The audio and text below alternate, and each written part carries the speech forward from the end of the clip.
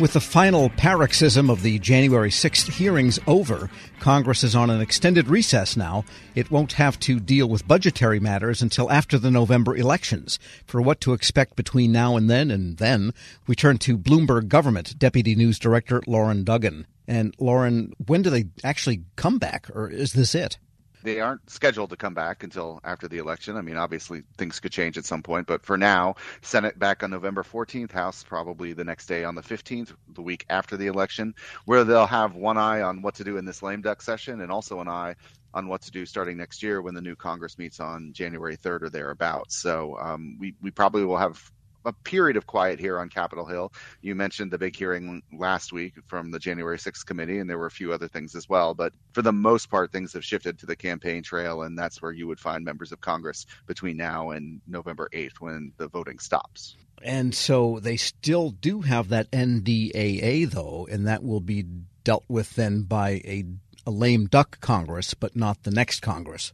That's correct. The goal there is to wrap up the bill by the end of the calendar year. That's considered a must-pass bill. They've passed it for 60-plus years in a row. They're probably not going to break that streak. No armed services chairman wants to be the person that breaks that one, given how long they've done it. The Senate actually came back last week, at least a few members, to kick off the formal debate on that piece of legislation, calling up what the House had sent over, then offering their own substitute amendment that has what the Armed Services Committee on the Senate side wants to do, and tacked on a bunch of other provisions that could potentially ride along with an eventual conference vehicle on that, or a agreement between the House and the Senate, because that will be one of the two big bills really moving by the end of the year, that plus government funding. And those bills will both be attractive vehicles to latch different policies onto, because given the amount of time they have, they can't process too much legislation given how long things can take. So they're going to look for how to package stuff together. Yeah, so we might see omnibus looking types of things happening. Well, that is the goal that appropriators have had. They passed a continuing resolution before they left to keep the government funded through December 16th, 10 days from Christmas. So they have until then really to figure out what to do. There has been a push from many Republicans to just extend that CR into next year. In fact, that was some Republicans' opening bid: fund the government into next year, let whoever's in charge then, of course, they hope it's them on the Republican side, run the debate next year and figure out how to fund the government. There's pressure among appropriators to get the job done, write a bill that funds the entire government through September 30th of next year, have a clean slate ready to go for whomever is in charge of Congress starting next year. So that's what's one of the tracks that's working right now is, can they assemble this bill that covers the entire government, deals with the riders, deals with funding levels? That's been elusive so far to have that agreement between all the sides on how much to spend. We'll see what happens between now and then. Well, if there is a change in the control of either of the chambers that will be evident after the election, would that help or hurt the chances of getting that budget resolved just after the December 16th cutoff for the CR now? That would still be before the new Congress is established in January. I think there will be some tough conversations and some, temperature checks when they get back for that first week to figure out what to do.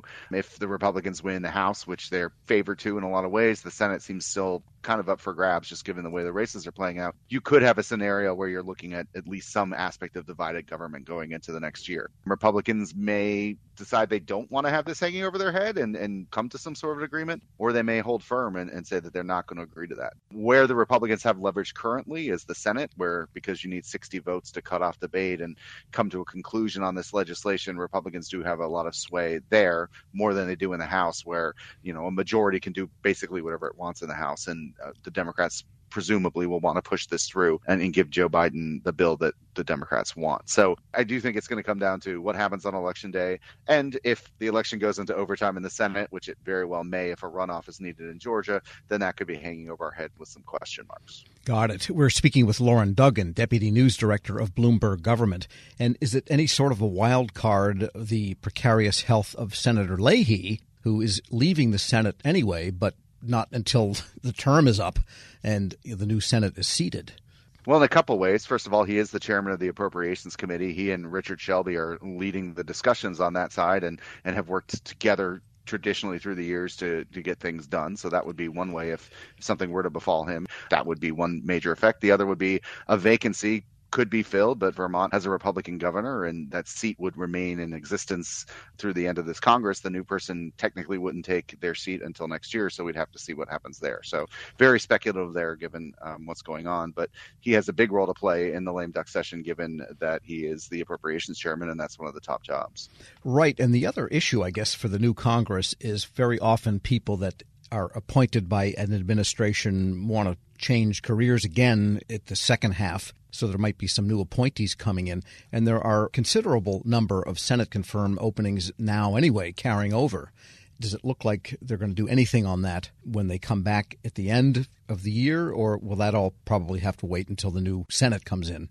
One of the few things that did happen last week on the Hill was a Judiciary Committee hearing looking at judges, which is another part of the executive docket that they have to deal with the judicial picks that Joe Biden sent up. And they're trying to get as many of those through as they can this year. So they've been processing them through hearings and markups and things like that. I would say the same is true if people start rotating out of jobs or filling the vacancies that exist. They'll try to do as much as they can between now and the end of the year. Again, they may be awaiting those election results, even an election result in December if it goes down there in Georgia, to figure out if they'll be in control. But you got to play the cards you have, and the cards you have right now is a 50-50 Senate that, with the help of the vice president, allows you to push nominations through. So I'm sure they'll be keeping an eye on that and trying to get as much done as they can ahead of next year. If they keep the majority, that makes that part of the job a little easier, and presumably that will be one of the busy things that the Senate will do, is continuing to process these nominees as vacancies open. And I guess, they could do what they did, I think, for the first year of the Trump administration on the budget. Getting back to the budget is simply the Republicans and the Democrats say to one another, all right, I'll give you what you want on domestic. You give me what I want on military or civilian versus military. And everybody goes home happy because it's done. That could be it.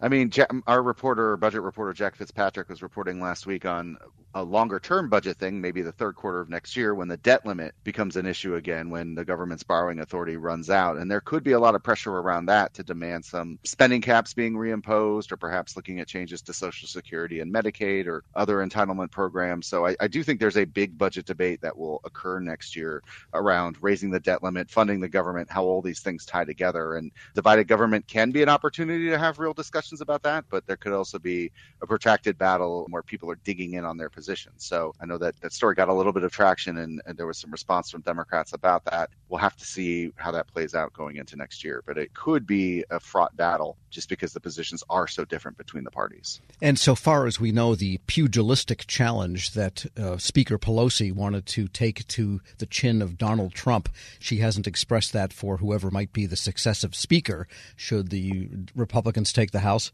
No, not so far. She will have to have a relationship with somebody, and they'll be working together for the rest of the year to figure out, she and Kevin McCarthy, the current minority leader, he wants to be speaker. He would run for that job, and we'll see how that goes. But it's a fraught relationship, that minority and majority relationship on the Hill. But so far, no fisticuffs are promised on either side.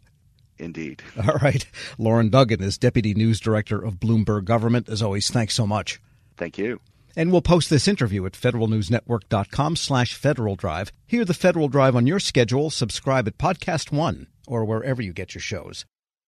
Leadership today, especially within the federal workforce, is being tested more than ever before. After an exemplary career as a former executive at the FBI, focused on policy and strategy, Sasha O'Connell, Ph.D., is guiding future federal leaders as the executive in residence in the School of Public Affairs at American University. Sasha joins host Shane Canfield, CEO of WEPA, to discuss her exciting career, the future of the federal workforce, and the lessons she's learned along the way. Hello, and welcome to the Lessons in Leadership podcast. I'm your host, Shane Canfield, CEO of WEPA, and today I'm thrilled to be joined by Sasha O'Connell. Sasha is an executive in residence in the Department of Justice, Law, and Criminology at the School of Public Affairs at American University, and spent the majority of her career at the FBI, and most recently as the organization's Chief Policy Advisor, Science and Technology, and the Section Chief of Office and Policy for the FBI's Deputy Director. Sasha, welcome.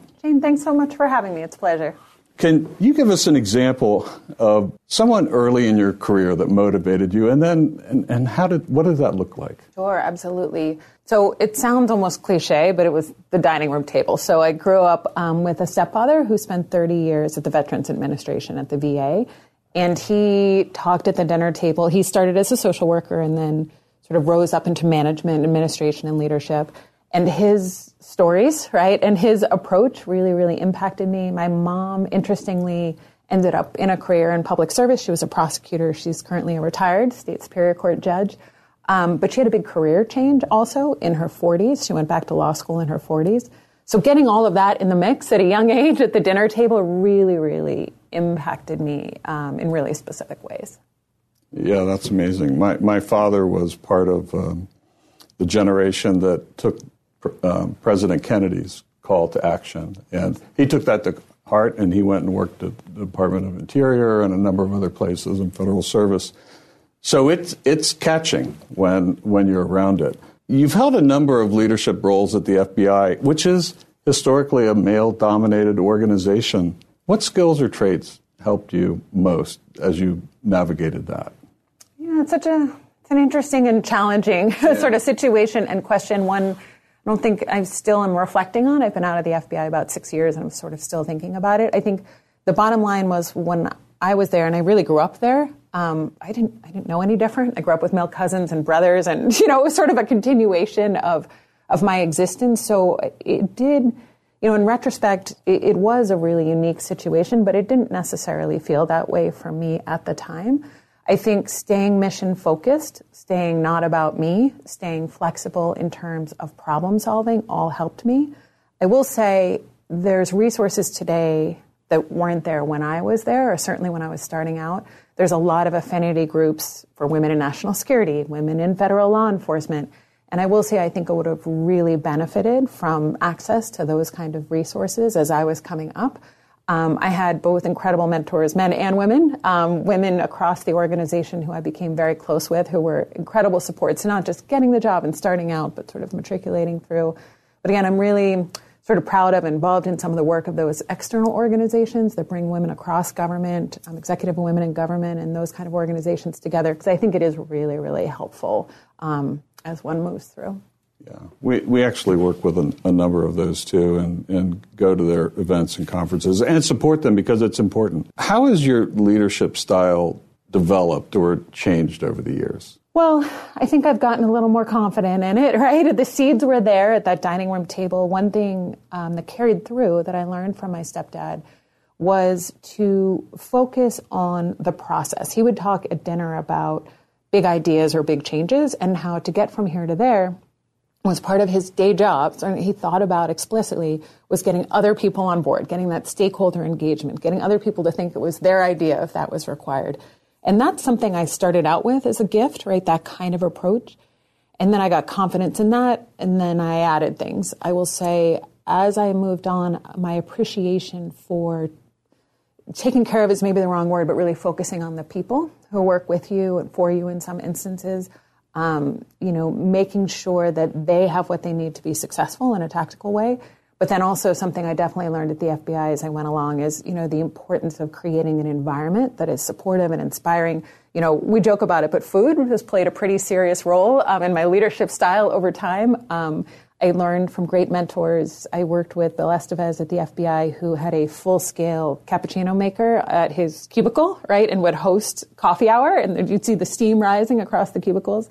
I worked with a great friend who used to carry hot frittatas for breakfast celebrations or on the metro, right, in one of those sort of coolie bags. And so I think it's been additive in terms of learning, gaining confidence in my approach, and then adding these pieces as I go that I've certainly learned from mentors and colleagues. And clearly you never let anything get in your way. You were mission focused, as you mentioned, and you just got the job done no matter what was in front of you.